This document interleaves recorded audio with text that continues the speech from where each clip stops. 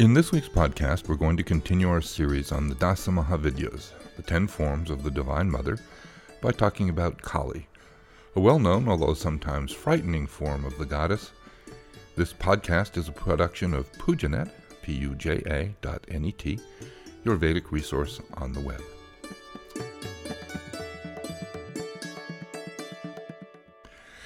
As always, the Vedic tradition is concerned with big issues: the universal nature of life, the essence of time, and the totality of human experience. One of the goals of this podcast series has been to point out that an essential key in understanding the various gods and goddesses is to be sensitive to the many layers of symbolism contained in their form, their personality, and their stories. For example, we see the Shiva Lingam, and contained in that oval-shaped rock, we see symbolically represented the totality of the universe in an abstract form as opposed to a human-like form in a typical murti. We see the hardness of the rock as symbolic of the invincibility and immutability of the divine, and we see the placement of the lingam in the pitam as symbolic of the essential difference between male and female, separate and yet one, each indispensable to the other for completeness. In the same vein, we can look at Kali as representing the totality of life from a number of different angles, all of which are contained in her form and the mythology surrounding her. Kali is the feminine form of Kala, which means time, and time is the ultimate enemy in that nothing can defeat it. No one is immortal, and so eventually time kills everyone and everything. So it's appropriate that Kali would be holding a sickle in one hand and a severed head in the other. She wears a garland of heads because sooner or later time claims everyone without exception. Interestingly, there are 51 heads in her garland, which is called the Varnamala. That number is significant because there are 51 letters in the Sanskrit alphabet. Each letter has mantric power, and so she is the goddess of mantras and the originator of language. The word Kali also means black, and she's always shown with dark black skin. This blackness represents the purity beyond light or color. She is what exists beyond dissolution, the pure, unmanifested energy, Adi Shakti, Adi meaning first. As it says in the Mahanirvana Tantra, just as all colors disappear in black, so all names and forms disappear in Kali. Some suggest that combining the two meanings of Kali, she represents the blackness of time and is in contrast to the whiteness of Shiva, who is always smeared with the white ashes of the cremation fire. Together, Kali and Shiva are the destructive nature of life, not in a senseless way, but always reminding us of the danger of relying on the transitory and the necessity of searching beyond to find the inner essence untouched by time or death. This takes a little bit of courage, and Kali's fierceness suggests that it's not an easy path. But her other two hands are shown in the mudra of offering, one a blessing and the other protection. So it's a reassurance that in her role as Divine Mother, she is doing what she does for our own good. It is a reminder of the fierceness but necessity of death, the completion of one cycle, and its subsequent destruction, which paves the way for the next step. This destruction is also shown in the blood that drips from her mouth. On one level, this is another representation of the all-consuming nature of time, and on another, blood is fundamental to life. It is the carrier of prana, that biological essence of life. And she is both the source and consumer of life. It reflects the self-renewing nature of life, and in that sense, our connection with the eternal. We are confined to a physical body-based existence, but she reminds us that our essence is ultimately spiritual, not material, persisting after the body has been discarded. As David Frawley says, Kali is the life that exists in death, and the death that exists in life. Death eliminates the inessential to reveal the essential. In its totality, then, Kali is standing, looking wild and fierce and bloody as a reminder that what we think of as living is going to change with time and eventually die. The answer is not to be found in the impermanent external and transitory nature of life, but rather the ultimate answer is transcendental, inner, and exists in the mists of all the raging, scary chaos of the world. Kali is usually shown standing on Shiva.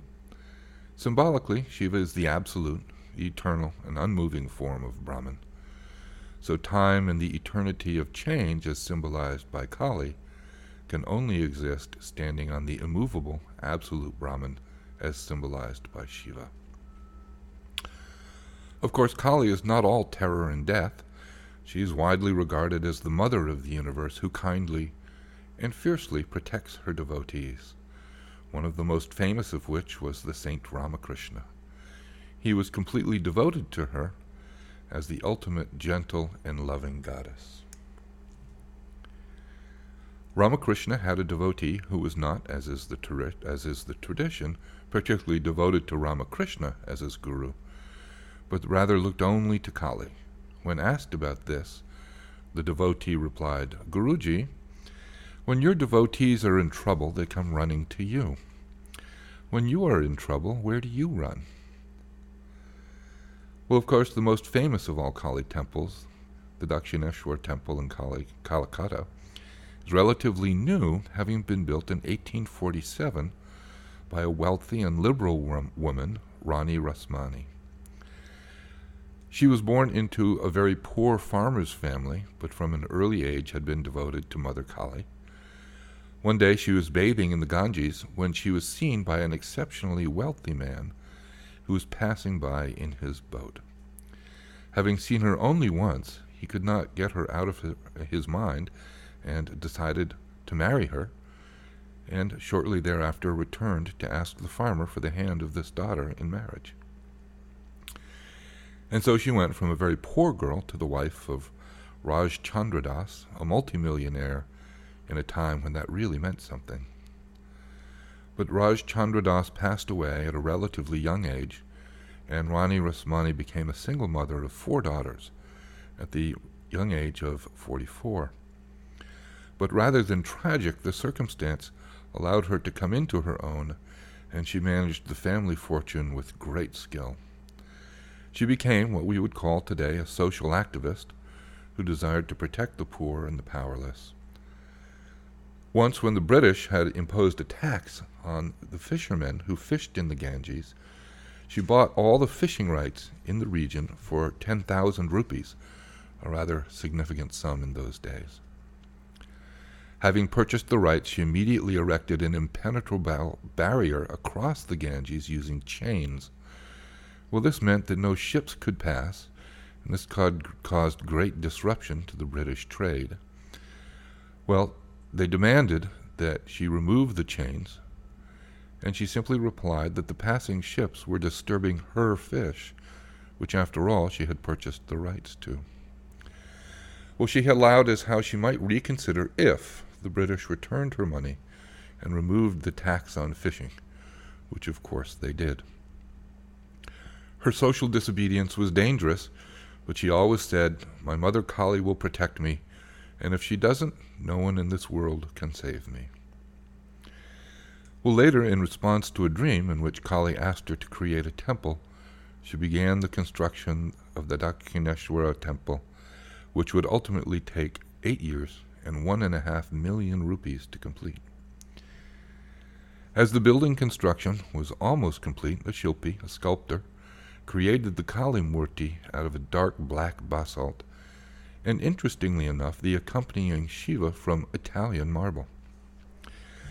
The temple was consecrated soon after, and Ramakrishna's elder brother Ramkumar was installed as the main priest, and his young 19-year-old brother Ramakrishna was hired as assistant.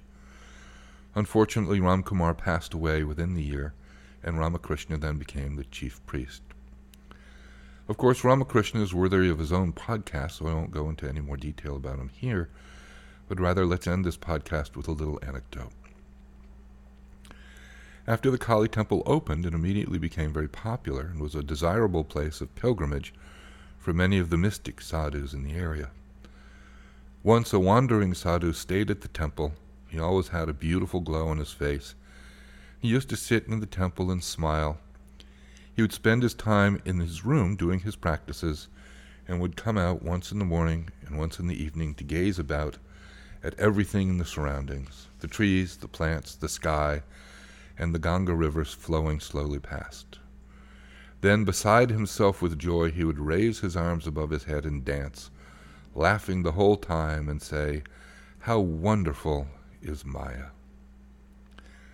Well, as you know, Maya means illusion, and if you can find the whole of life in every aspect wonderful, then you've really received the blessings of Kali Ma.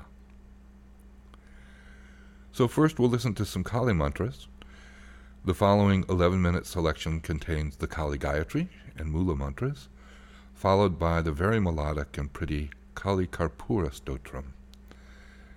Then, because in the story of Durga called Chandipat, Kali is described as emanating from Durga to do battle with an army of Rakshasas, or demons, we'll listen to Durga Suktam chanted in the traditional manner. And that's all for this week. Thank you very much for listening. We'll see you next time. Dasa Mahavidya yata chamunda tantre Kali tara Mahavidya Shodashi Bhuvaneshwari Bhairavi Chinnamasta cha Vidya Durmavati tatha Bagala Siddha Vidya cha Matangi Kamalatmika Eta Dasha Mahavidyaha Siddha Vidyaha Prakirtitaha Sri Kali Gayatri Om Kalikayai Vidmahe Smashana Vasinyai Dhimahi Tanno Gora Prachodayat Kali Mantraha Om Krim Krim Krim Hrim Hrim Hum Hum Dakshine Kalike Krim Krim Krim Hrim Hrim Hum Hum Swaha. Shri Kali Karpura Stotram. Karpuram Madhyamantyaswara Parirahitam Senduvamaakshiyuktam Bijam te matare tatripuraharavadhu Trihkritam ye japanti Tesham gadyani padyani cha mukhakuharat Ullasantyeva vachaha Swachandam dhvantadharadhara ruchi ruchire Sarvasiddhim gatanam Ishanah senduvama shravana parigato Bijamanyan maheshi Dvandvam te mandacheta Yadi japati jano Varamekam kadachit Jitva vacha madhisham Dhanadamapi chiram Mohayannam bujakshi Vrindam Chandrardhachuda Prabhavati sa mahaghora balavatamse Isho Vaishwanarastha Shashadhara vilasadvamanetrena yukto Bijam tve dvandvamanyadvigalita chikure Kalikeye japanti Dveshtaram gnanti techa Tribhuvanamapite Vashyabhavam nayanti Srikkadvandvastradhara Dvayadharavadane Dakshine Triakshareti Urdhve Vame Kripanam Karakamalatale Chinnamundam Tathadaha Savyecha Bhirvaram cha Trijagadagahare Dakshine Kalikecha Japtvaitanama yeva tava manuvibhavam bhavayantyetadamba Teshamashtau karasthaha प्रकटितरदने सिद्धयस्त्र्यम्बकस्य वर्गाद्यं वह्निसंस्थं विधुरति ललितं तत्रयं कूर्चयुग्मं लज्जाद्वन्द्वं च पश्चात् स्मितमुखितदष्टद्वयं योजयित्वा मातर्ये जपन्ति स्मरहरमहिले भावयन्तः स्वरूपं ते लक्ष्मीलास्यलीला कमलदलदृशः कामरूपा भवन्ति प्रत्येकं वा द्वयं वा त्रयमपि च परं बीजमत्यन्तगुह्यं त्वन्नाम्ना योजयित्वा सकलमपि सदा भावयन्तो जपन्ति तेषां नेत्रारविन्दे विहरति कमला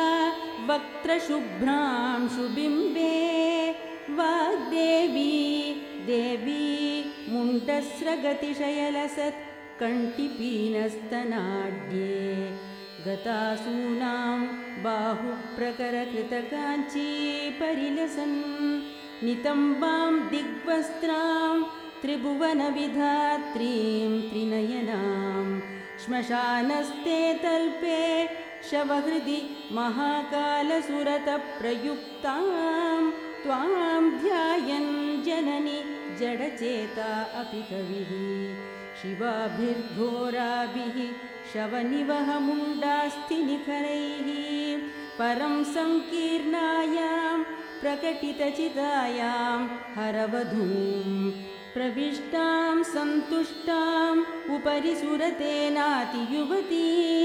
सदा त्वां ध्यायन्ति क्वचिदपि न तेषां परिभवः वदामस्ते किं वा जननि वयमुच्यैर्जडधियो न धाता नापीशो हरिरपि न ते वेत्ति परमम् तथापि त्वद्भक्तिर्मुकरयति चास्माकममिते तदेतत् क्षन्तव्यं न खलु पशुरोषः समुचितः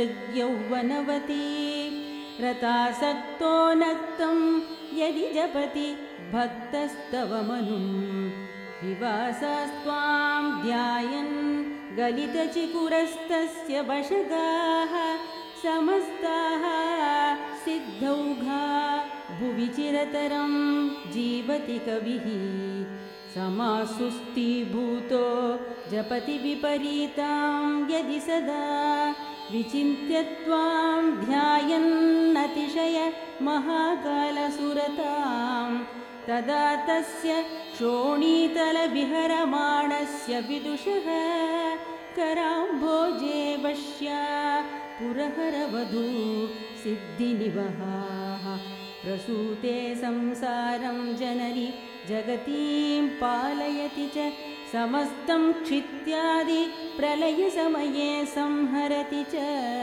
अतस्त्वं धातासि त्रिभुवनपतिः श्रीपतिरपि महेशोऽपि प्रायः सकलमपि किं स्तौमि भवतीम् अनेके सेवन्ते भवदधिकगीर्वाणनिवहान् विमूढास्ते मातः किमपि न हि जानन्ति परमम् समाराध्याम् आद्यां हरिहरविरिञ्च्यादिविबुधैः प्रपन्नोऽस्मि स्वैरं प्रतिरसमहानन्दनिरतां धरित्रीकीलालं शुचिरपि समीरोऽपि गगनं त्वमेका कल्याणी गिरिशरमणी काली सकलं श्रुतिः का ते मातर्निजकरुणया मामगतिकं प्रसन्ना त्वं भूया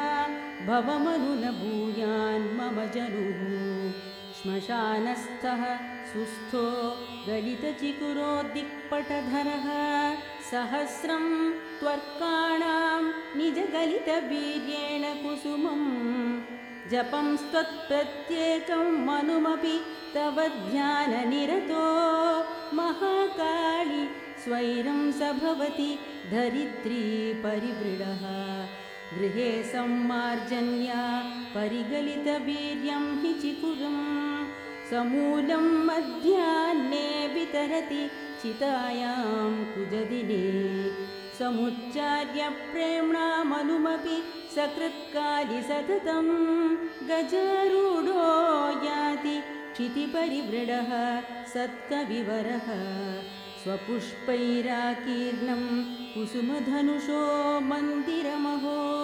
पुरोध्यायन् ध्यायन् यदि जपति भक्तस्तवमनुं स गन्धर्वश्रेणीपतिरपि कवित्वामृतनदीनदीनः पर्यन्ते परमपदलीनः प्रभवति त्रिपञ्चारे पीठे शवशिवहृदि स्मेरवदनां महाकालेनोच्चैर्मदनरसलावण्यनिरतां समासक्तो नक्तं स्वयमपि रतानन्दनिरतो जनो योऽध्यायेत् त्वामयि जननि स स्यात् स्मरहरः सलोमास्ति स्वैरं पललमपि मार्जारमसिते परञ्चौष्ट्रं महिषं नरमहिषयोश्चागमपि वा बलिं ते पूजायामयि वितरतां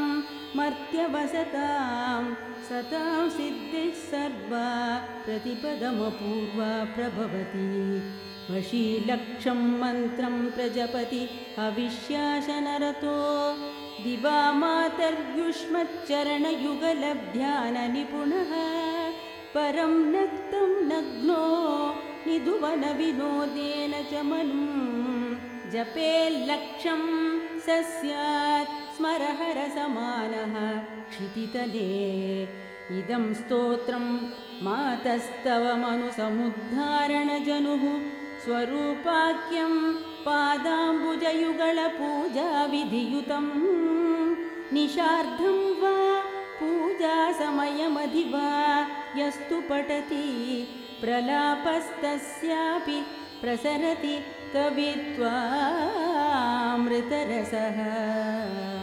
पुरङ्गाक्षीबृन्दं तमनुसरति प्रेमतरलं वशस्तस्य क्षोणीपतिरपि कुबेरप्रतिनिधिः रिपुः कारागारं कलयति च तं केलिकलया चिरं जीवन्मुक्तः प्रभवति स भक्तः प्रतिजनुः इति श्री महाकालविरचितस्वरूपाख्यं श्रीकाली कर्पूरस्तोत्रं समाप्तम्।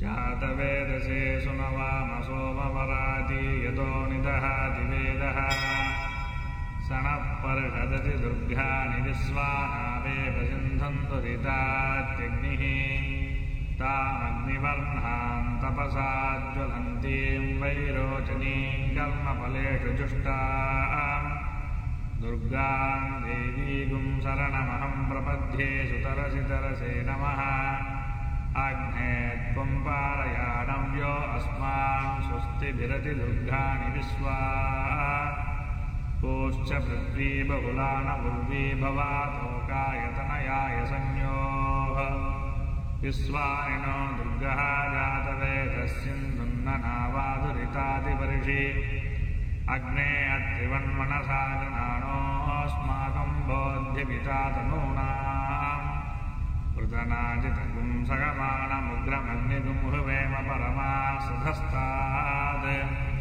सनः पर्षदि दुर्गाणि विश्वाक्षामध्येवो अतिदुरितात्यग्निः रत्नोषिगमीभ्यो अध्वरेषु सनाच्चहोदानव्यस्य सत्सि स्वाञ्चाग्ने तनुवं विप्रयस्वास्मभ्यं च सौभगमायजस्व गोभिर्जुष्टमैजो निषिक्तं तवेन्द्रविष्णोरनुसञ्चरेम नागस्य पृष्ठमपि संवसानो वैष्णवीं लोकैकमादयन्ताम् कात्यायनाय विद्महे कन्यकुमारि धीमहि तन्नो दुर्गे प्रचोदयात्। प्रचोदयात्